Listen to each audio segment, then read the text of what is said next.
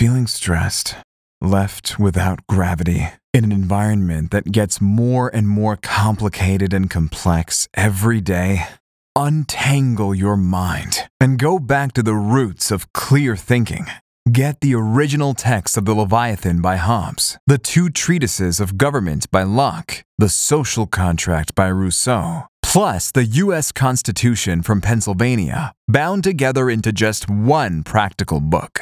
That's right. Hobbes, Locke, Rousseau, and the U.S. Constitution, bound together into just one practical book to keep your costs low.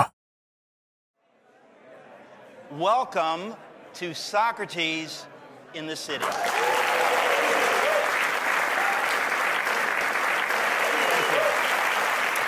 First of all, it's always touching and wonderful to see so many old friends and new friends in the room.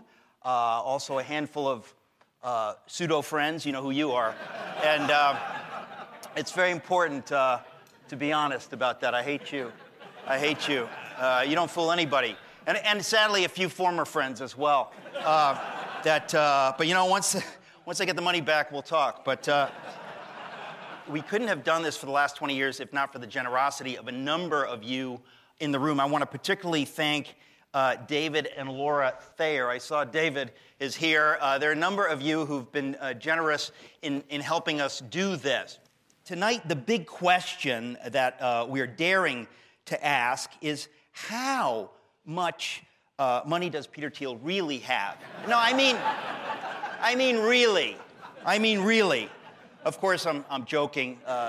But the reason we do have Peter here tonight, I want to know, this is my question, what is Elon Musk really like? That's.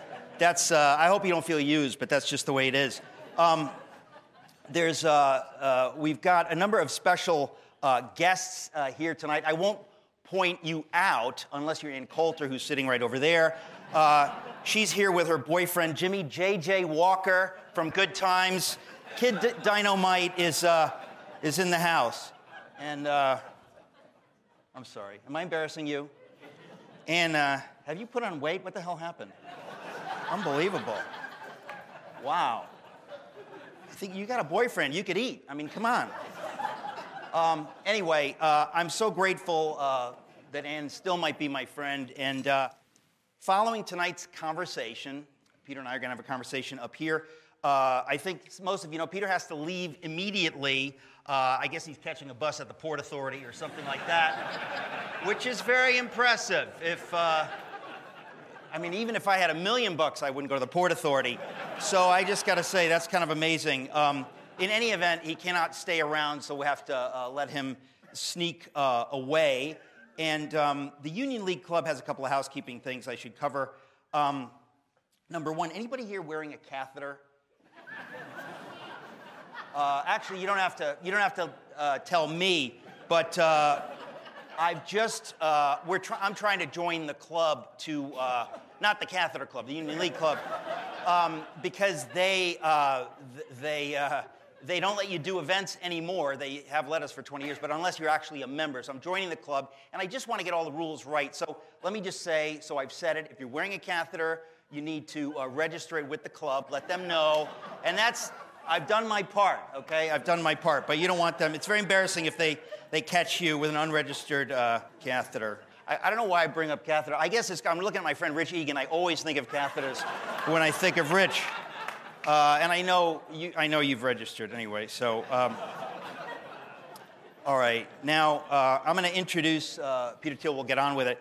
Now, I guess it's such an awkward thing. I realize Peter's sitting here wondering what he's gotten into. And I guess, you know, just to be honest, Peter, I know you're probably a little intimidated by me. And let me just say I get that, okay? My intellect, my accomplishments, whatever it is, my heart toward others, perhaps. But a lot of times guests are intimidated by that kind of stuff. But I just want you to know, or I'm just letting you know, that I put my legs on 2 pants at a time, just like everybody else. I'm no different. And now I'm going to tell you who Peter Thiel is. Now, I get the problem with certain people is you already know who they are. So what am I going to tell you? In case you just stumbled in, Peter Thiel is an entrepreneur and investor, probably most famous for having started PayPal in 1998, at which point he led it as a CEO, and then he took it public in 2002 and got really, really rich. It's unbelievable. He made so much money that in 2004, he made the first outside investment in Facebook. Did you know that? Some of you knew that. And in making that investment, he helped to accelerate the establishment of a global bank, one world government, and the coming of the Antichrist, which is really...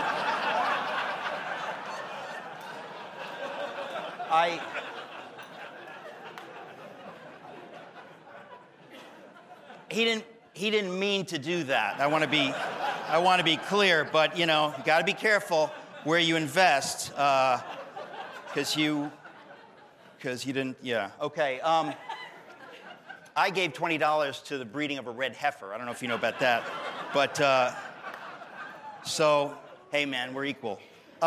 Peter has written a number of books. The one we're going to touch on tonight is called 0 to 1. I think a lot of you are familiar with that, and I have by now for sure gone on too long and embarrassed Peter too much. So, ladies and gentlemen, Mr. Peter Thiel.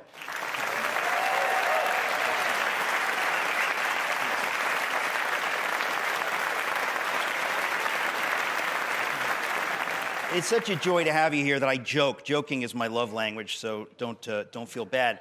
You asked me upstairs where we're going to start, and I said, I don't know, because a lot of the folks here don't realize that we were together last evening, and we had a conversation, and I realized we could just talk about anything.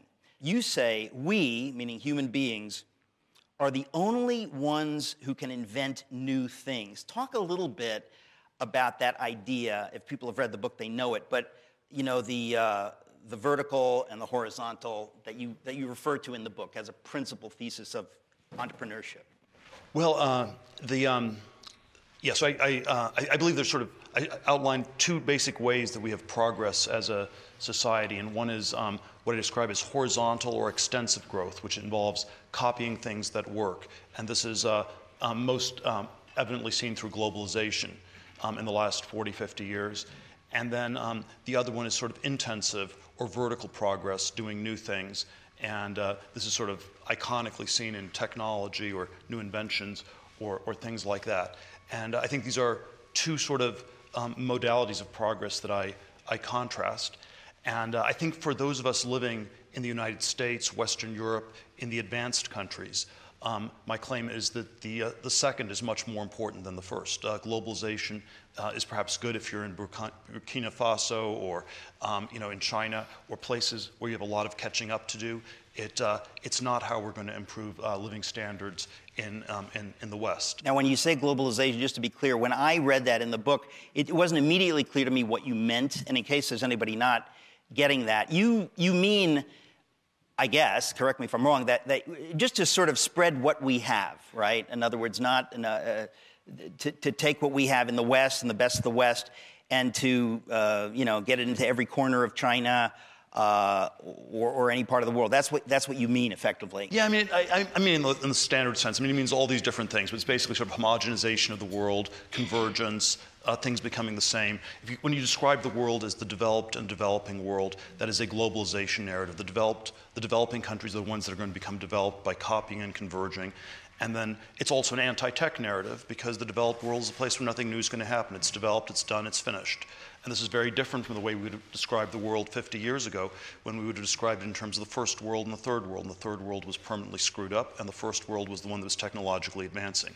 And so we're living in a world that is extremely pro-globalization, that has bet everything on globalization, and that is not at all that excited about progress in other forms. And my underlying thesis is that we've had relatively little progress in technology, broadly defined, in the West in the last 50 years. There's perhaps been a narrow zone of progress around the world of bits, computers, internet, mobile internet. Even that we can get into debates as to whether it's positive or negative, that you sort of alluded to a little bit in the intro, and I'm not trying to take you up on that, but but certainly. I just said that because I don't care. Certainly, most engineering fields were bad fields for people to go in the Western world in the last 40 or 50 years. If you didn't want to become a mechanical engineer, chemical engineer, electrical engineering was already on its way out when I was at Stanford in the late 80s. And certainly, if you were so stupid as to become an aeroastro engineer or a nuclear engineer, that was a bad idea, a full stop for the last 40, 50 years. And I think, I do think that a lot of the challenges and problems we have in our society is that we are no longer progressing as fast as we're often told. You make this case really strongly, and I was just staggered by, I don't mean to cut you off, but you just make this statement in the book that in a way, since 1970, we haven't progressed much. And when I read that, I thought, that's the first thing I want to ask you. In other words, when you're talking about not much happening in 50 years, I sort of get it, but tell us what you mean by that, and at some point you can bring up Apollo 11 and Woodstock as you did last night, because it was a very fascinating way of framing the whole thing, I thought. Well, I'm not saying there's been zero progress in the last 50 years, but outside of the world of computers, there's not been much. And if you were, the main function of our iPhone seemed to be to distract us from the way in which we're in subways that are 100 years old, and the ways in which nothing in the rest of the world has changed or progressed very much. And if you look at cars or houses or things like this, haven't changed that much in the last 20, 30 years. Maybe 70s were still a little bit different, but it has not. It's not progressed very much at all. There's, I think there's a meta level of question you could ask, which is that, in science we measure Avogadro's number, the fine structure constant in physics, to many, many significant figures. But the question of the progress of science, how fast it is progressing, is it accelerating, is it decelerating, is it relatively stagnant, never gets asked. And if it gets asked, we get nothing but short propagandistic answers from, let's say, university presidents who will tell us, using adverbs and as a substitute for thought, that clearly and demonstrably science is progressing faster than ever before. I think it is instead rather stuck. And we can go through sort of any of a number of places where things have fallen way short of expectation. Nixon declared war on cancer in 1970. It was going to be defeated by the bicentennial by 1976. So we're fast forward 50 years. We're presumably 50 years closer to curing cancer than we were 50 years ago, but the expected time has gone up quite a bit. Well, you can't forget that LBJ declared war on poverty in 1965. So that was really meant mainly as a joke. But when you say that Nixon, I really have to say I'm hugely fascinated by, you are a science guy, and so I want to hear more from you about this, because when we think of, we were talking about this last night, the Manhattan Project, the Apollo Project, put a man on the moon, those were times when people came together and accomplished extraordinary things. There's just no way around it. And obviously, since then, you're right, we don't seem to have done anything like that. But is there really nothing we can think of? Would the Human Genome Project at least impress you a little bit? A little bit, although I'd say it fooled me a lot, since I thought it would translate it into all sorts of cures by now, 20 plus years later. Right. And so there's always sort of a question how this actually translates. And we can, I think even if we say that things are progressing at roughly the same rate, I think that they're slower. They're objectively slower. Life expectancy is not going up anymore. This would be like one way to measure progress in medicine is how fast is life expectancy going up. Last 3 years, it's actually been going down, which is, like even someone as pessimistic as me would have never predicted that it actually would go backwards, because surely, we might progress more slowly. It's scary. That's scary to hear that. I think one of the things there's sort of the failure, the question, why has this happened, or what changed, what went wrong, is always a little bit overdetermined. But certainly one cut on it is that big science is something like an oxymoron. And when you make it big, it stops being science. We have probably about 100 times as many people today in the world or in the United States who have PhDs in the sciences as in 1920. If progress was happening still at the same rate as in 1920, that would you would infer that the productivity of the average scientist is 99% less than it was 100 years ago.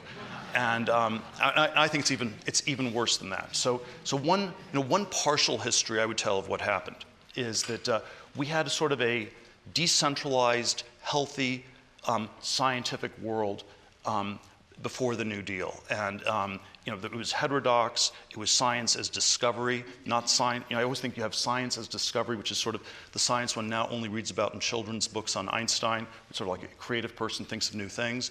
And then there's science as governance, where it's sort of, you're a robot in a lab, and that's what you do. And most of science is science as governance, not science as discovery. So what? And so part of my history of what happened is that in the 1940s, with the Manhattan Project, it was possible to take this pre-existing healthy system and accelerate it one time only. The New York Times, I'm going to paraphrase this, but this was about 4 or 5 days after the Hiroshima bomb. The op-ed in the New York Times was, hopefully this will silence the sort of conservative and libertarian people who said that the Army could not ever direct scientists and just tell them what to do, because the Army has proven all these people wrong, and hopefully they will now be quiet, because they were able to get a new invention to the world in 3.5 short years of the bomb, that if you'd left these prima donna scientists to their own devices, might have taken them 50 years. Wow. So now I will say the New York Times doesn't write editorials like that anymore today. And I think part of the history is you were able to accelerate science one time by pouring money into it and scaling it, but then it came at the price of completely corrupting the institutions. It still worked with NASA and Apollo, but at this point it is all just a slow bureaucracy. It's peer review, never have any heterodox ideas, and you have you've created a very large monoculture, which is pretty unhealthy. So that's sort of one cut of what happened. It was the government was able to accelerate it, and then at the price of destroying it forever. there's so much here, but the basic thesis, I have to say, it startled me. I thought, I haven't thought very much about this.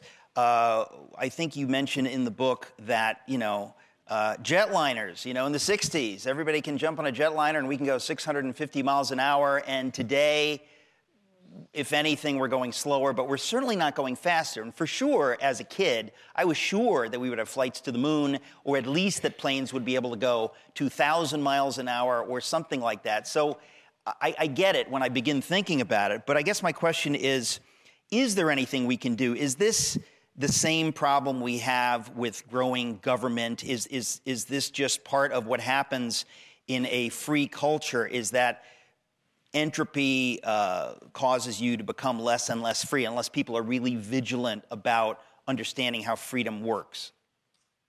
Well, I think, let's see, I'm pessimistic in the sense I think we've had stagnation. I don't think it's a problem of money, which is one of the liberal explanations. If we had Larry Summers here, he might say there's stagnation. Oh, yeah, we need more money, sure. We're not spending enough money, so I don't think it's a shortage of money. But I also don't think that it's a natural problem. I don't think it's the case that all the low-hanging fruit has been picked and there are no new ideas, there are no new discoveries that we could make. So I actually think it's more of a cultural problem, which is, better than nature, but still hard to change. And there's sort of a series of cultural things that are wrong about the nature of science. We're not willing to take risks. We're not, there's too much conformity of thought. But I think we could be making progress in all these areas. There's no reason we couldn't cure cancer. There's no reason we couldn't cure Alzheimer's. And when you say that, right, why do you think that's the case? Because I think those of us who've lived, it was kind of like growing up with the Soviet Union. You sort of just assume it'll always be there. You just assume we'll always be dealing with cancer. When people talk about a cure for cancer, why should we assume that that's possible?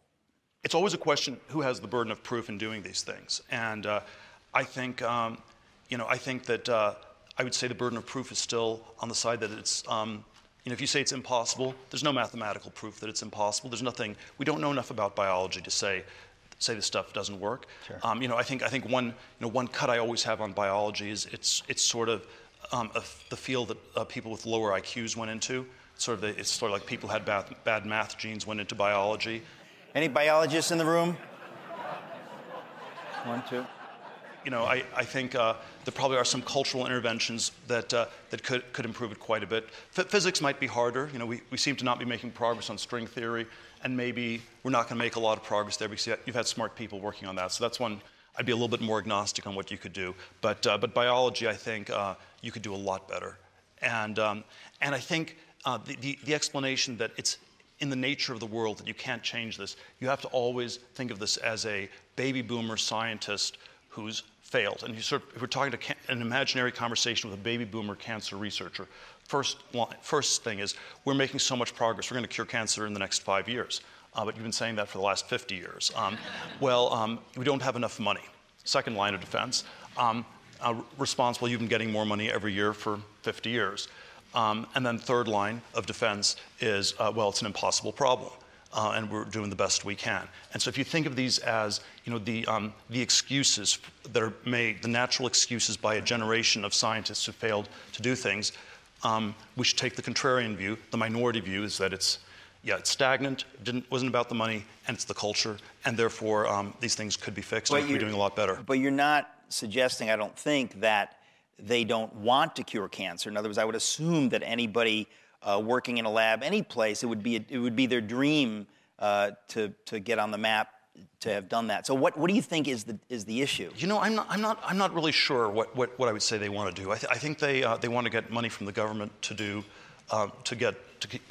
keep whatever research they're doing. So is this like welfare? They're disincentivized because they're happy? It's certainly questions about this do not get asked. One of the people I know at Stanford is this guy Bob Laughlin. He got a Nobel Prize in physics in the late 1990s, and Professor Laughlin believed that once he had a Nobel Prize in physics, he would have complete academic freedom. He could do whatever he wanted. So he was an extremely delusional person, as you can tell. And then, the area he decided to go after was not something like, climate change or evolution or topics like this that are pretty dangerous. He went after something far more dangerous than those topics. He was convinced there were all sorts of other scientists, and he started with the biology department at Stanford that were basically stealing money from the government and engaged in semi-fraudulent research. And you can sort of imagine how this movie ended. And Professor Laughlin promptly got defunded. And so the questions about the integrity of the process are ones that nobody can ask. We have a replicability crisis in science. People are starting to talk about that, but the politically correct way to talk about it is always in broad statistical terms. What do you mean replicability crisis? There are all these experiments that can never be replicated, and so I think psychology, something like 80% of the psychology results can't be replicated.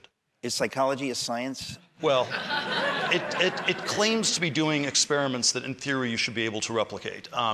And then the replicability crisis suggests that, there's something between lying and fraud and self-delusion, and there's something very weird going on in a lot of these fields. And you can talk about that. You can't name names. This particular scientist none of the results can be replicated. That gets to be very problematic. So yes, I think it's a pretty corrupt system at this point. I read. Earlier today, I got my Discovery Institute newsletter in the mail, and they were talking about James Tour. He is a nanoscientist in Houston at Rice University. Are you familiar with him at all? He really seems to be doing some truly groundbreaking things, the kinds of things that you're saying aren't happening very much. I find it ironic, or at least funny, that he is very outspoken about his Christian faith. I mean, clearly one of the greatest scientists of our time is very outspoken about his Christian faith. But you can't argue with these kind of results. I don't think there's a nanoscientist in the world who really could touch him. He's the best. So there are things happening, and I guess I wish he were here, he could answer the question, but I wonder if there are places where the culture is different than what you're describing it. I think if it's messed up in the United States, we should assume it's worse in most of the rest of the world. I mean, the United States is the country on the frontier. It's the country where we do new things. And so if it's gotten very hard to do new things in the U.S., you're not going to be saved by science in Western Europe or Japan or China or any of these places. So this is our area of comparative advantage as a country. We're a frontier country. We're the place where you should be able to do new things. And if even in the United States it's very challenged, it's likely to be that way in most other places. Although, I guess you'd say that we are still doing new things because China is still ripping us off. They're not doing new things. They're, in other words, globalization for them means, stealing our technologies. But it is interesting to me that they haven't quite gotten the memo that we're not doing that much. So they're still trying to steal a lot, but I'm not sure they've figured out that there isn't that much left. Right. Well, when you talk about us being the only ones who can invent new things, obviously, you seem to be alluding to the idea in that statement in your book that we are unique, we're created in the image of God. Obviously, there's something there. I want to know if we could explore that a little bit, because it's a concept. The idea that anyone would be able to do what you describe in your book, to come up with something completely new and, suddenly go vertical in that way, it sounds miraculous, right? Like, why should we be able to do anything like that? Well, there's a lot of different threads here. I think that one of the healthy modalities of progress, of thinking about the future in business or in politics and culture, in science, is that you have some sort of definite goal and you have agency, and it's directed towards that goal, and that you have agency and you design, you create the future, and I think I often contrast this to the sort of view of the future as just a fundamentally unknowable random process. And so if we say that it's just completely random, completely unknowable, that's sort of an abdication of agency. The powerful images of the future are concrete, they're specific, and they're things we can work towards and we can build towards. I think one of the things that's gotten very unhealthy in the Western world is we no longer have an idea of the future that's powerful. We don't have an image of how it's going to look different in 10, 20 years that will be generally better. I've sort of come up with an illustration for this in Western Europe, where if you ask, what are the actual pictures of the future people have in Western Europe that are different from the present? Because if it's just Groundhog Day, if it's an eternal Groundhog Day, that's not charismatic, that's politically weak. And I believe there are three pictures that people have. Behind door number one is Islamic Sharia law, and if you're a woman, you'll be wearing a burqa. So that's a very different picture. Behind door number two is the Chinese communist AI that will be monitoring you all the time in every way possible. It's sort of the big eye of Sauron, to use the Tolkien reference, that will be looking at you in all times and all places. And behind door number three is Greta Thunberg, and you'll be puttering around with an e-scooter and you'll be recycling everything. And those are the only three doors. There are no other doors available. And I didn't want to make a pro-Greta argument, but I actually I can understand why she's relatively more charismatic than the big eye of Sauron and the ISIS Sharia law. And you have to understand that if you're going to create an alternative, you have to have an alternative specific picture of the future. You have to have an alternative of what the future can look like. And until you have that, she's going to win. You mean Greta? Yes. Wow. She's just a kid. I feel so sorry for her. Actually, given those three choices in Europe, I don't even blame them. Right. I just feel so sorry for her. She's a kid. My gosh, it's so insane that her parents are allowing her to do this. Yeah, when you're talking about Europe like that, it is interesting because I always think of America. I'm certainly not alone in this. We, and you have to really go back to the 60s, as you say, but we really believed you can put a man on the moon, you can do these things. The reason, and we were talking about this last night, so we can go back to this, where the reason it seems to me, or the reasons that we don't have that view of the world anymore. One of them, and I've never heard anyone say this before, but I literally thought of it last night, if there were a place near the moon, a little farther away, we would have gone there next. But the next place we could have gone is Mars. And it's so far away, we just kind of sank into the beanbag chairs and started playing video games because, we went to the moon, we're done, that was it. But so that's one really practical thing that, when you achieve something like that, once you climb Mount Everest, you have climbed the highest mountain. You are done with that. You can't really, there's not a way to do that again. Well, but I think there were a lot. I think there were a lot of things you could do that were not in outer space. There were a lot of things you could do on this planet here on Earth. There were a lot of things, and of course, this was not the only thing that went wrong. People were expecting to go to Mars, but we landed. Apollo 11 landed on the moon in July of 1969, and 3 weeks later, you had Woodstock. And I think, in some ways, there was a cultural shift, and it was this shift from thinking about sort of an exterior world that we were going to change and improve and explore to an interior world of psychedelic drugs and yoga and meditation and video games in a basement. And I think this shift from exteriority to interiority is something that's characterized the last 50 years. Let's talk about that, because when you say interiority, you're we have to say that all interiority isn't bad, right? In other words, if I am not, taking acid or wasting my life in my parents' basement playing video games, or there are a number of things that I could be doing that are somewhat interior, if I'm using the term right, that are good things. I could be reading great books. I could be thinking about great ideas. So I know you don't mean to be denigrating that.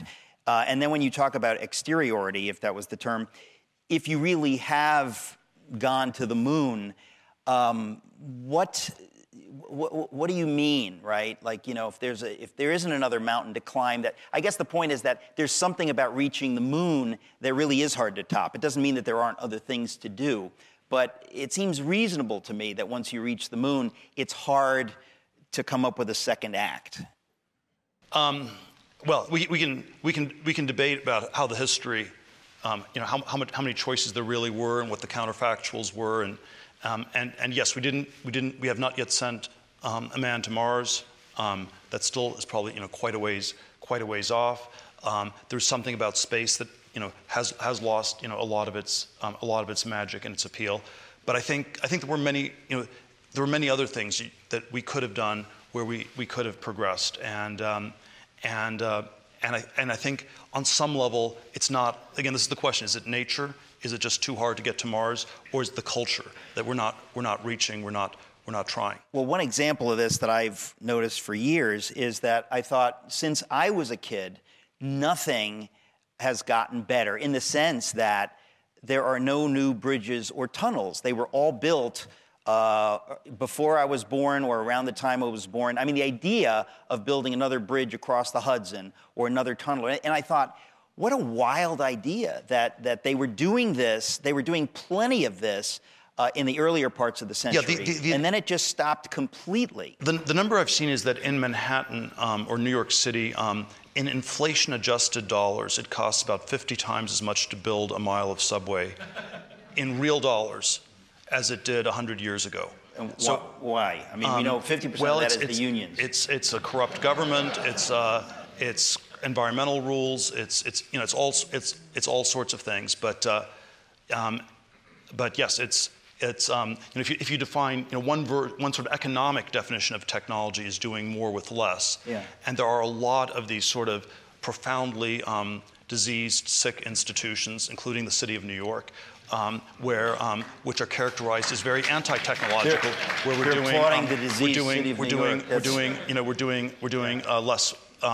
doing less and less with more and more. And this is true of education. It's true of probably significant parts of our healthcare system, where it's costing more and more to at best stay in place. Since we're leaping around, let me just pick up on something you've touched on here. You mentioned in our previous conversation that universities today, the level of corruption in academia is similar to the corruption of the medieval church, and that we need some kind of reformation. Can you expand on that? Because I think for sure most people in this room know that something is very, very wrong with the academy. But when you talk about it as corruption, talk about that, because it's well, just let me the center of a lot of what we're talking about. Well, the basic analogy is that if you sort of think of the eve of the Reformation 500 years ago, you had sort of runaway indulgences, which are like the runaway tuition costs. You had this sort of priestly class that often had sort of tenured sinecures, which are sort of like the professors. And the universities, they even have a sort of soteriology, a theory of salvation, where if you get a diploma, you're saved, and if you do not have a college diploma, you end up in a bad place. You go to Yale or you go to jail, that sort of thing. And so I think it is sort of. So I think we should think of the universities as, in a sense, the successor to the Catholic Church. It is the atheist church, and. You mean the bad Catholic Church? I just want to be clear. I'm not Catholic, but I'm a pro-Catholic, non-Catholic. Even most Catholics like this because they think the Catholic Church is pretty screwed up, and so if the universities are as bad as the Catholic Church, maybe the Catholic Church isn't as bad as people often think. Okay, but to talk about the Catholic Church of the pre-Reformation, there's no question that what was going on there was bad. I mean, I think that many people like, Erasmus and Francis, who never would dream of leaving the church, they knew it was bad and it needed reformation. So and the Reformation had to come from without. These institutions, they are not reformable from within. That's the main point of the analogy I would give. So what do we do with universities? What do you mean? We just try to get people out of them. We try to, one of the things I tried to do years ago, I had this fantasy of starting a new university that would be sort of a better version, sort of a all-around good liberal arts education with less political correctness, less thought control.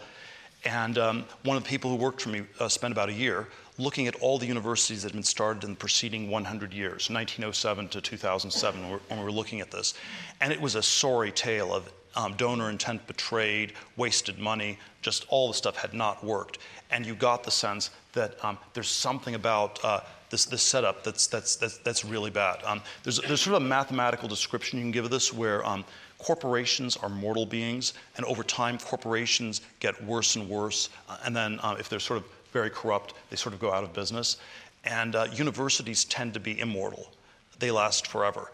And the top universities, the most prestigious ones in the U.S., are the ones that were here, 17th, early 18th century.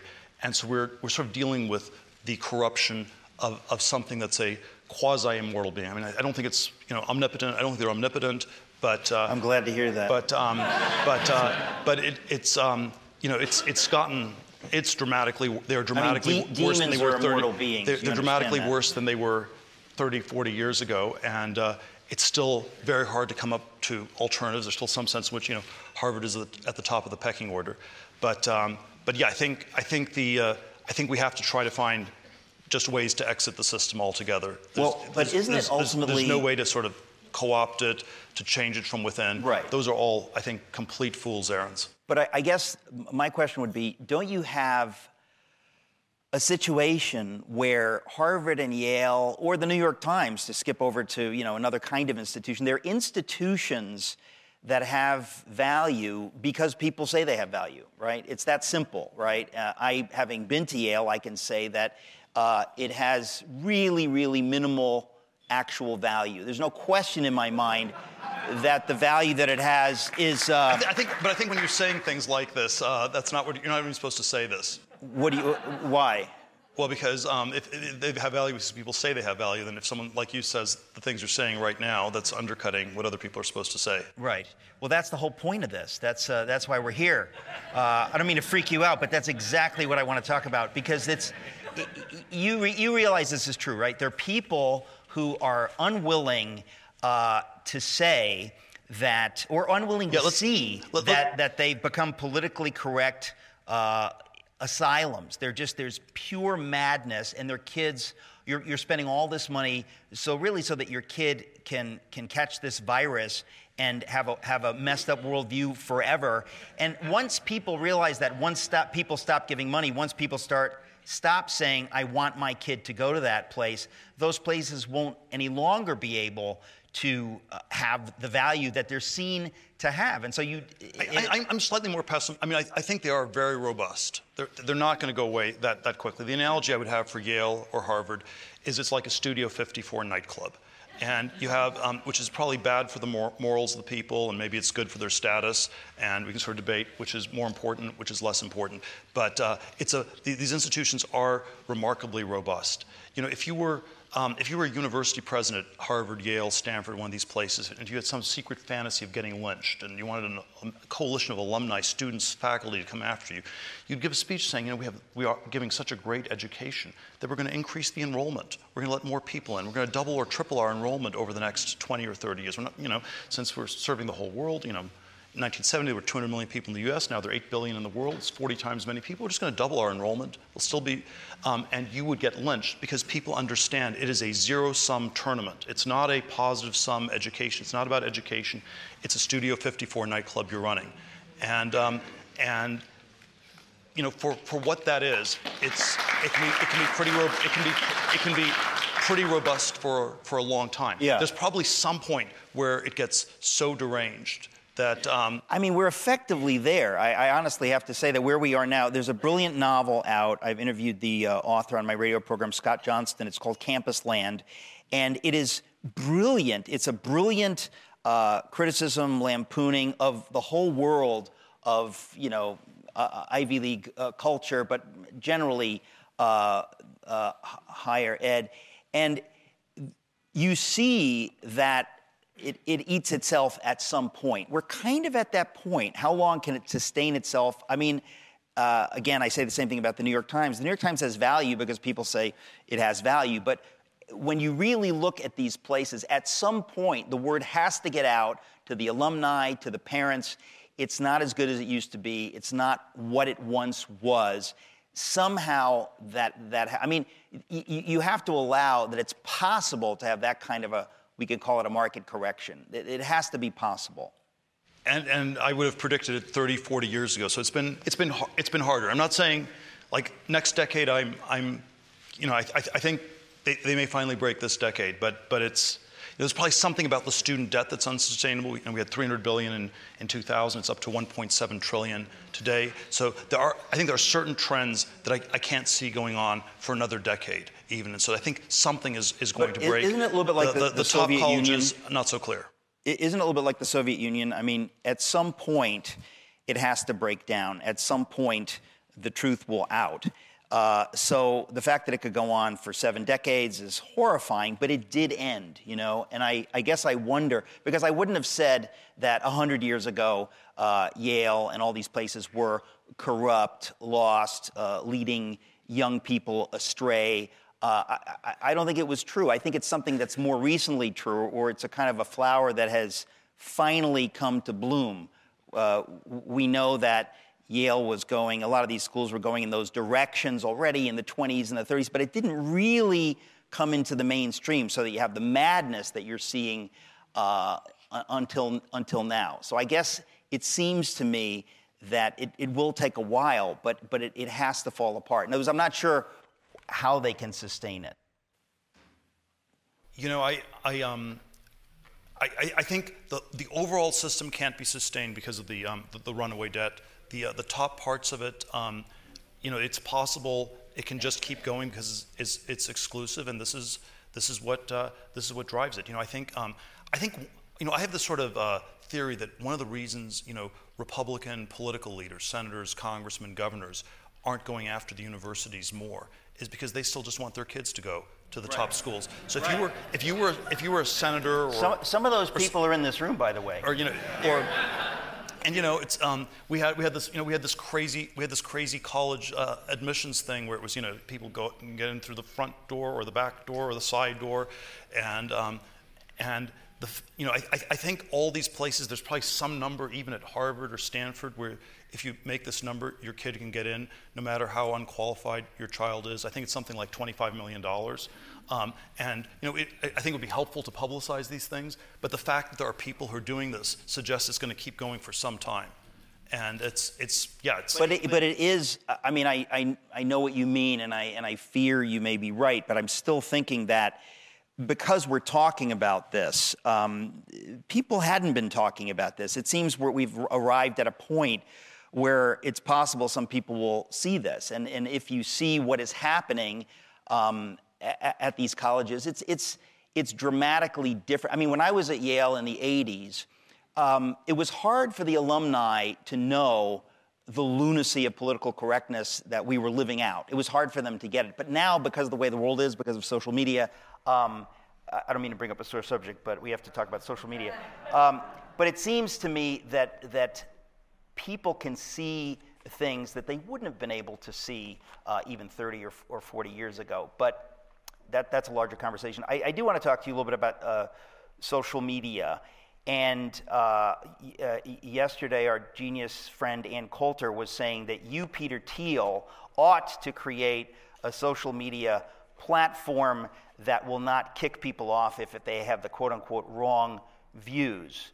Will you?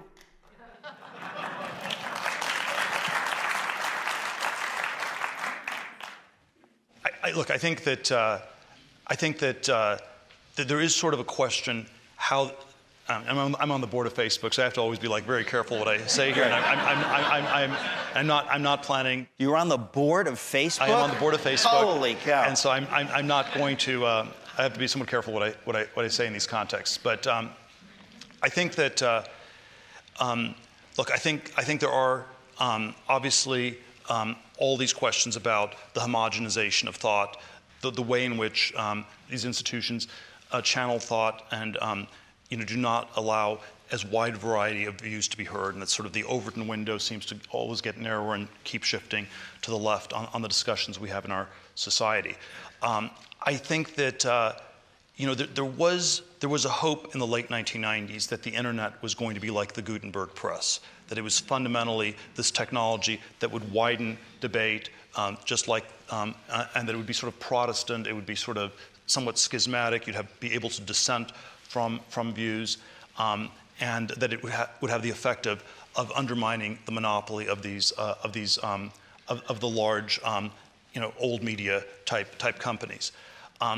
If I had to give a reading of the landscape in 2020, I think it's certainly not as libertarian as people thought it was going to be in the late 90s. I would still defend the Silicon Valley companies, partially in the sense that I think there still are more views that can be broadcast on the internet than you get in the New York Times or the Washington Post or things like this. Could you set a lower bar? Well, that is the alternative. That is the alternative. That is the alternative, and I think that. I'll pick a little bit on Twitter since I can focus on that one. You're not on the board of Twitter. And if you want to understand the sort of the political dynamic in Silicon Valley, was in 2015, 2016, everybody at Twitter wanted Sanders to become president. That would probably be the person that the median employee at Twitter would have liked. And they're sort of smoking pot and not doing much work, but it's sort of the business just sort of runs itself.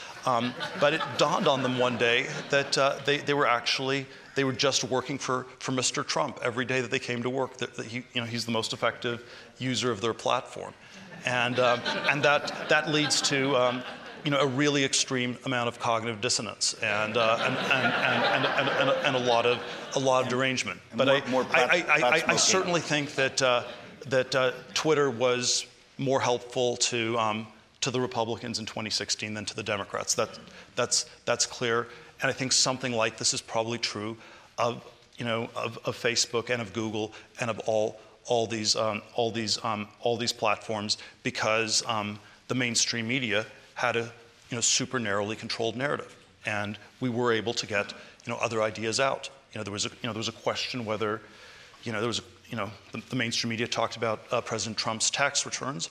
It never talked about Hillary Clinton's health, and then Hillary Clinton had her 9/11 on September 11, 2016, where she had her fainting spell in Brooklyn, and there were these other channels through which you could get questions out about her health and have a debate, and you could have a sort of a two-way discussion like this. And I think, I think there's obviously some attempt to rein this in, to get it even more controlled, in 2020 and 2024, and we have to push back. But I would say at this point in time, it's still better than the alternative. If you shut down the internet, that would help the left. Part of what we're talking about, it touches, when we're talking, let's say, about Google, for example, you're talking about companies that, we have the advent now of these companies that aren't really American companies. And so they don't really, or at least they don't feel that they have to answer to anyone. They can prostitute themselves completely. They don't have to think about, is this right or is this wrong? If they can make more money, they can do whatever. And so when you see this happening for the first time, whether it's the NBA or Nike or Google, that they don't seem to understand what freedom is, what has allowed them to become who they are. And so they're going to places like China, and they seem to me, at least partially, to be selling their souls to get more money. And I think in their defense, they seem genuinely to be ignorant of what American-style freedom is, or what a virtuous free market is. They really don't seem to get that. One of the reasons that I've supported this president, and I know that you have, is because he sees some of this, and he sees that there are values that we should uphold, and he sees that China presents a particular threat to us and temptation to others. So what are your views, I guess, on what I've just said, and particularly with regard to China? Well, look, I think the sort of geopolitical rivalry between the U.S. and China are going to be the defining one for this country for the next few decades. It is amazing that it took us this long to focus on it. I think that I think there was somehow we had the zombie years with the Bushes and the Clintons and the Bushes again and Obama. We had sort of, it was like, I understand why Nixon and Reagan were pro-China, because it was seen as a counterweight to the Soviet Union. But after '89, there should have been a reassessment. And Bush 41, he was too in cahoots with China. The Clintons, they campaigned to be tough on China, and then that changed about 2 years into the Clinton administration in '94. Bush 43, again, no pushback on China, and then Obama, just nothing at all. So the hour is very late, but I think there is sort of a recognition that we are major. We have very radically different views of the world, of the future of the world, and we need to take this stuff seriously on many levels. I think within, one of the things I've criticized Google for is. And this, again, it's sort of like a narrow thing, but in some ways illustrative of sort of the insanity of Silicon Valley, where you sort of have to think of the crown jewels of Google's research are sort of its AI research, and they sort of pulled out of a contract with the military, Project Maven, where they were going to help the military with some of their AI technology, and then at the same time they continue to transfer to various Chinese research institutes, which are of course linked to the Chinese military, because everything in China is sort of one giant Borg-like thing. And this is, to my way of thinking, something that is absolutely extraordinary. It never happened in the Cold War that a company the scale of Google would not work with our government and would work with our geopolitical rivals. And I think this was like genuinely surprising to Google when I pointed this out, and that this was, that maybe they were doing something wrong or something like this. If you don't mind, am I asking, how did you point it out? I gave a speech on this last summer, and then there's always some sort of pushback, but I think the self-understanding at a place like Google is that it's cosmopolitan and it's universal and it's sort of multicultural and it's open, it's global, it's open to the whole world. And then I think the reality is that it's not cosmopolitan at all. It's incredibly parochial. It's sort of designed to have the look and feel of an inward-facing college campus that's completely unaware and completely clueless about the rest of the world. Well, everything you've just said, though, really, to sum it up, is that those people who think that way, and certainly they think that way in most of the cultural elites in the West today, think along the same lines, and you could boil it down to the phrase anti-Americanism. Fundamentally, they have an animus toward the United States of America, toward what we have been, toward what we've represented. I mean, you saw that in Obama to some extent, a kind of a sense of shame for our greatness rather than a pride in our greatness. And I feel like, you know, unless you're teaching people why America is great, what has made her great, how can you expect people at places like Google? I mean, we should have assumed that. Why would we ever think that they would be proud to help America, whether it's against China or just to help us in general? I wasn't surprised. I was horrified, but I wasn't surprised. You'd expect, I mean, it is, after all, it is mainly an American company, and you'd think they that's the point. That there would be some sort of rational self-interest where they would help us even if they didn't really believe it. But it's not like saying that Yale is an American university. They couldn't be more anti-American. They just can't say it. But their worldview is very hostile to what we think of as America. Yeah, I'm not going to disagree with you. I can't quite explain it. Maybe you know, I think sort of the way in which Silicon Valley is sort of a one-party state, you know, sort of looking to ask questions why it has gotten as extreme as it has. And I think certainly a part of it links back to the university discussion, where Silicon Valley has the most educated workforce in the country, with the largest percentage of people who went to these top elite universities. And so somehow the Yale problem is a Silicon Valley problem at this point. They're the same thing. And from my point of view, you know, what's going on in these places is not that people are getting educated, they're just getting brainwashed. Yeah, well, there's no doubt about that. And I guess, so my question then sort of touches on Trump.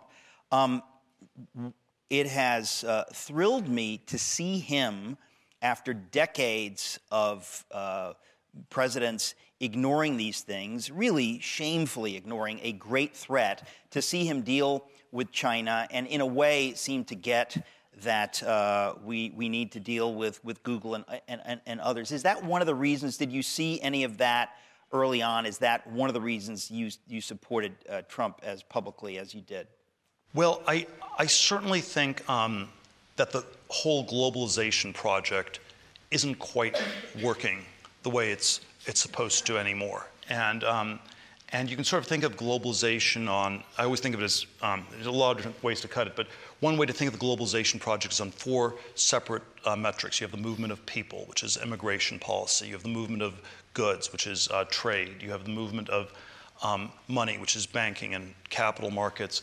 And you have the movement of ideas, which is the internet. And for, you know, a variety of reasons we can go into, we've sort of been invested in this globalization project, hook, line, and sinker as a country for many decades.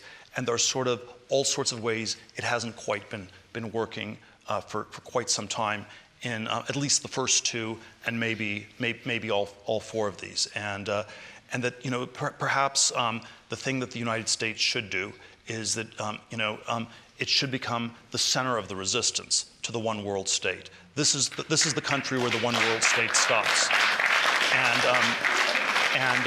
You know, I can understand that there were libertarian, there were conservative reasons to believe in supranational structures at different times. You know, Margaret Thatcher, as late as 1979, still was pro-EU because she thought that the bureaucracy in Brussels would help her smash the labor unions in the UK.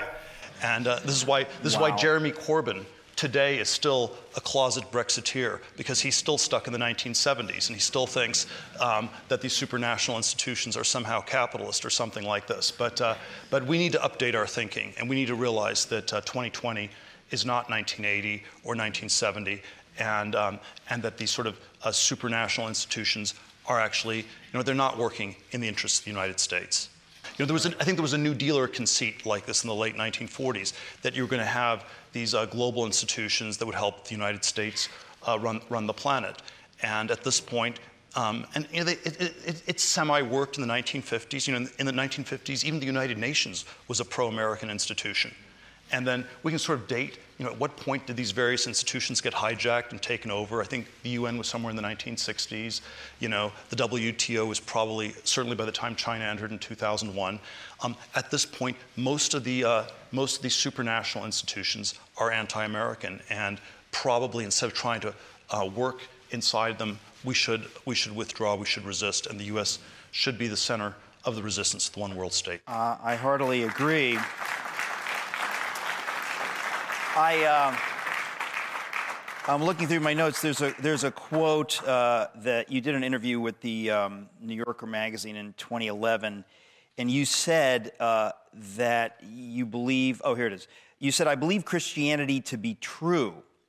I don't feel a compelling need to convince other people of that."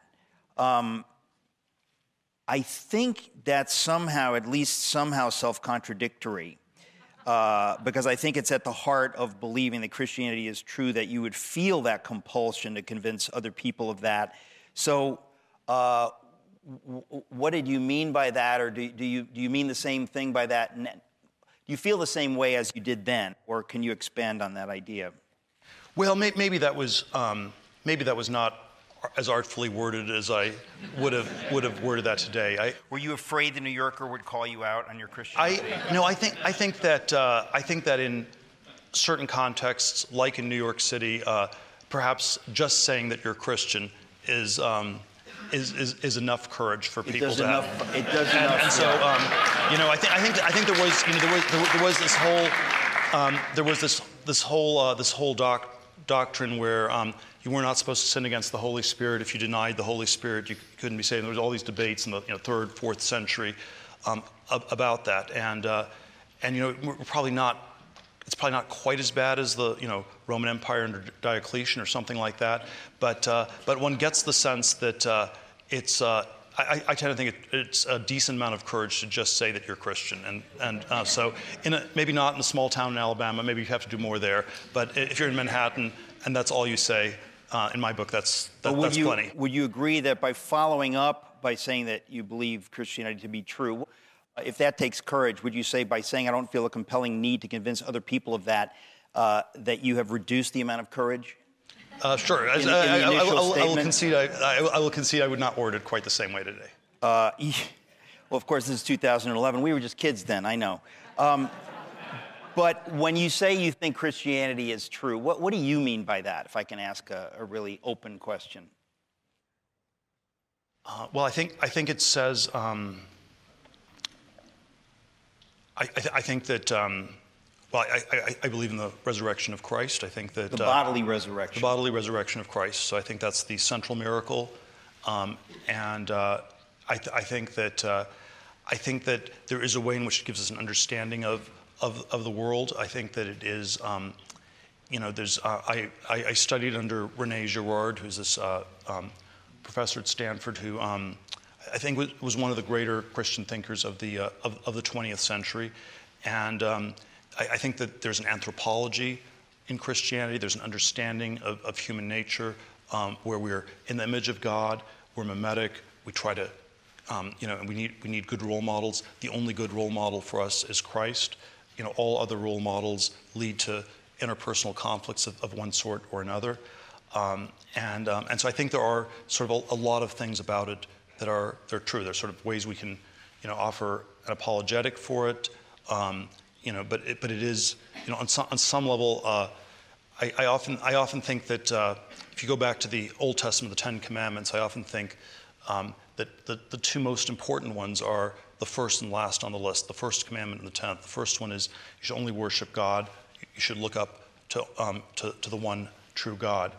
And then the 10th one is you should not look around at your neighbor. You should not covet the things that belong to your neighbor. And when you do not have a transcendent religious belief, you end up just looking around at other people. And I think that is sort of the problem with our sort of atheist liberal world, that it is just the madness of crowds. It's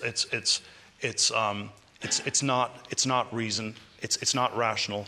It's just mass insanity. Does that tie into your idea in the book? There's always I always think if you sort of contrast evangelical Christian Bible study, where the outward-facing thing is often that people are somehow more moral or better, and then the inward-facing thing is that you're kind of sinful and that there's a lot of stuff you fix. If you were in the Bible study and said, I figured out everything's perfect in my life, you probably haven't quite gotten the message. But whatever the sort of paradoxes and contradictions around that are, I think there's sort of a strange contrast with what I sort of describe as the atheist rationalist sort of group, where the outward-facing thing is that you're more rational than people, and the inward-facing thing is that you're not capable of thought at all. That it's just spaghetti code, and the mind is not capable of thought. And to use the sort of Thomistic medieval distinction, the medievals believed in the weakness of the will, but the power of the intellect, and the moderns believe in the power of the will, but the weakness of the intellect. And so I think, yes, I think faith and reason are compatible, and in fact, when you get rid of faith, you end up in a world where there's no reason either, and we're living in a much less rational world than we lived in 100 years ago.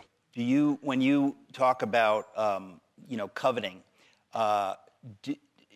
in your book, 0 to 1, you talk about how when you're trying to build a company and when they get stuck on competing with, Hertz, Avis, whatever it is, when they get stuck on competing, they lose sight of the larger goal, which is not just to defeat the other guy, but to do something greater or whatever. Do those ideas tie together, or am I just making that? Sure. If you're too focused on your enemies, your rivals, your competition, it becomes very hard to form a team that's going to work on some transcendent goal or transcendent purpose.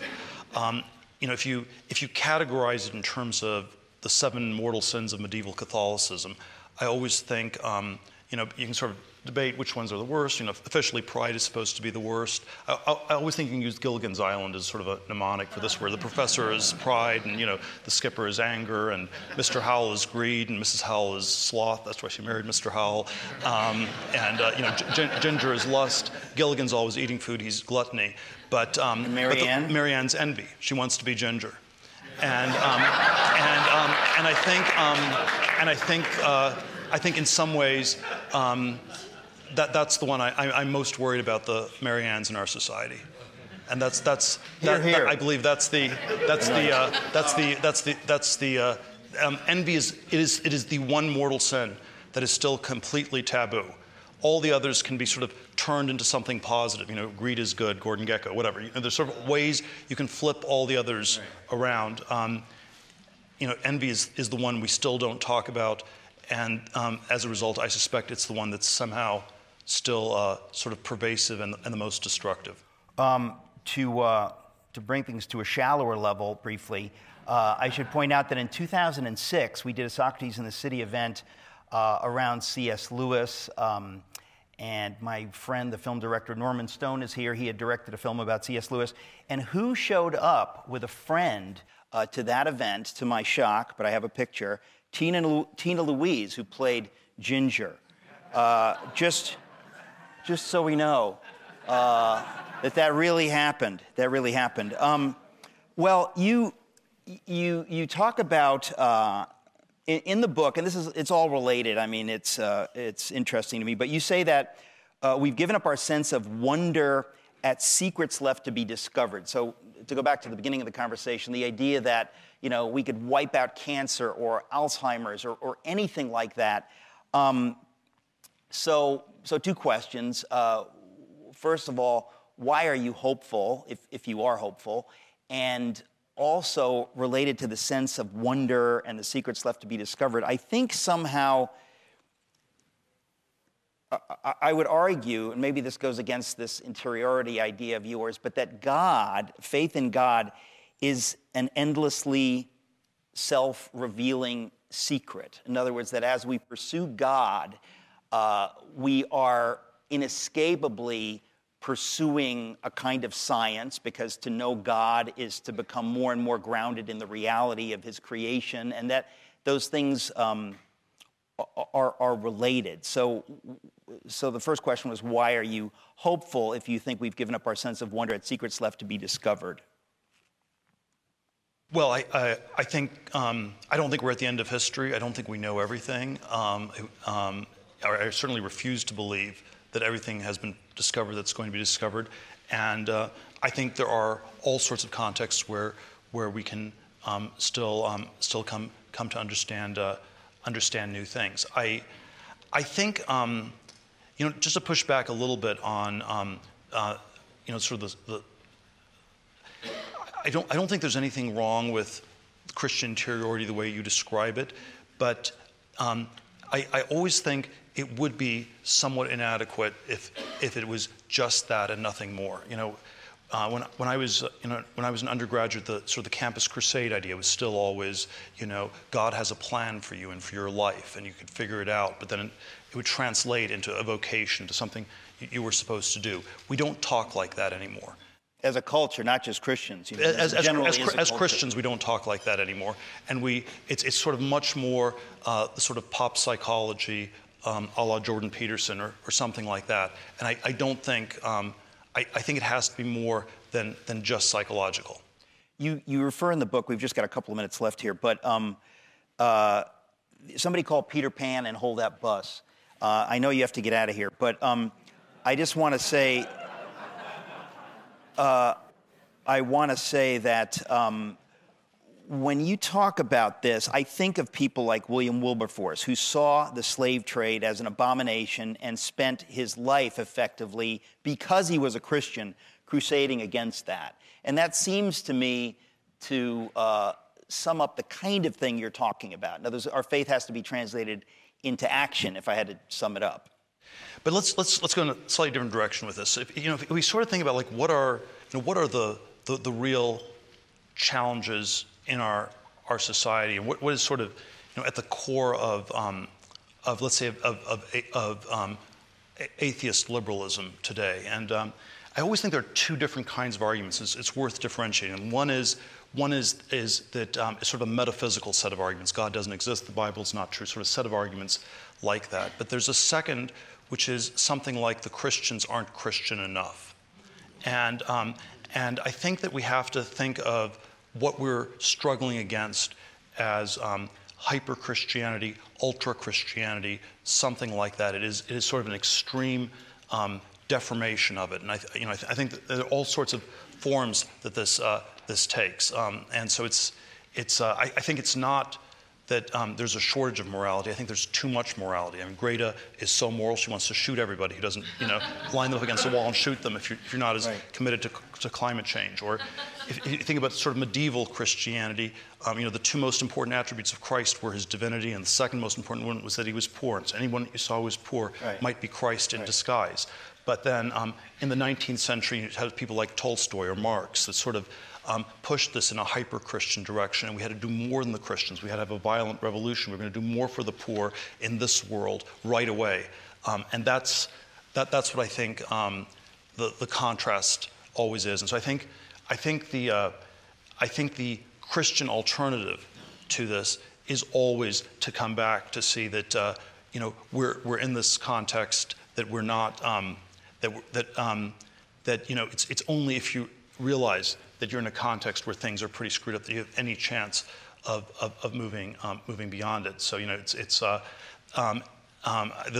two vignettes I always give on this are that I think of as sort of examples of the alternative to hyper-Christianity. What would the alternative look like? There's in the Ethiopian Coptic tradition, Pontius Pilate is seen as a saint, and the reason is that you can't expect more from a politician. You can't expect more from government. It is, you know, because after all, he almost listened to his wife, and he had this dream, and he had some misgivings, and, you know, you just can't expect more.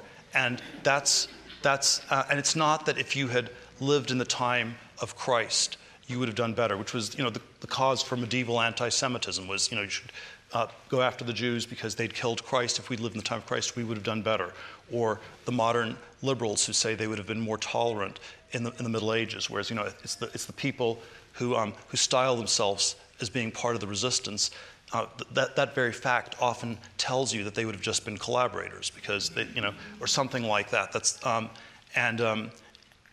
second vignette on this that I always give is, I'm, you know, not Catholic, but I think there's something about the Catholic doctrine of the transubstantiation that's always super humbling, where it's literally the body and blood of Christ, and you are still no better than a cannibal, and it's a cannibalistic meal, and you're still the problems of human nature, the problems of violence are this continuous with the past, and the only hope we have of doing better are to realize that we're still this contiguous with the entire human past.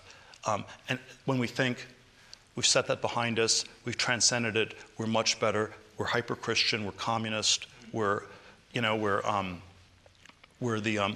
tolerant people who would have been super tolerant in the Middle Ages, that's when you're simply worse. I have to say, you're a pretty sharp guy, Pete. I don't know what Ann was thinking about when she said you weren't. I think that everybody here would disagree, would say that you're a pretty sharp guy. And I think most of us would also say, and I at the head of the pack, that we're just so grateful to you for coming here, being a part of our little group called Socrates in the City. I know you didn't do it for the money. And you're making all sorts of assumptions about how much money I have. Yeah, and no, it's because how little we pay. That's what I shouldn't meant. Believe everything you read on the internet. But you, I think actually that was my final question. It was given your tremendous wealth, how can you help me specifically? We're going to leave it at that. I really will let you go, but not before I say again how genuinely grateful I am, Peter, for much of what you do, but specifically for just coming here and being willing to, you know, submit to the petty humiliation of being introduced by me, and then submit to the free-form nature of the conversation. I'm just really, really grateful to you, and we're gonna let you go. But before that, I'm going to give you a copy of my new books. Here you go. And I know Bonhoeffer was a little heady for you, and I just thought maybe you'll like these. But we really do want to say thank you. So, folks, as Peter leaves, how about a rousing Socrates in the City? Thank you.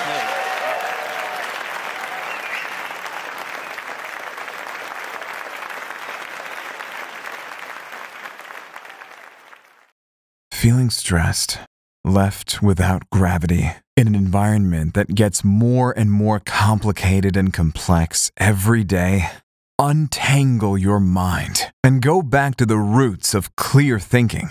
Get the original text of the Leviathan by Hobbes, the two treatises of government by Locke, the social contract by Rousseau, plus the U.S. Constitution from Pennsylvania, bound together into just one practical book.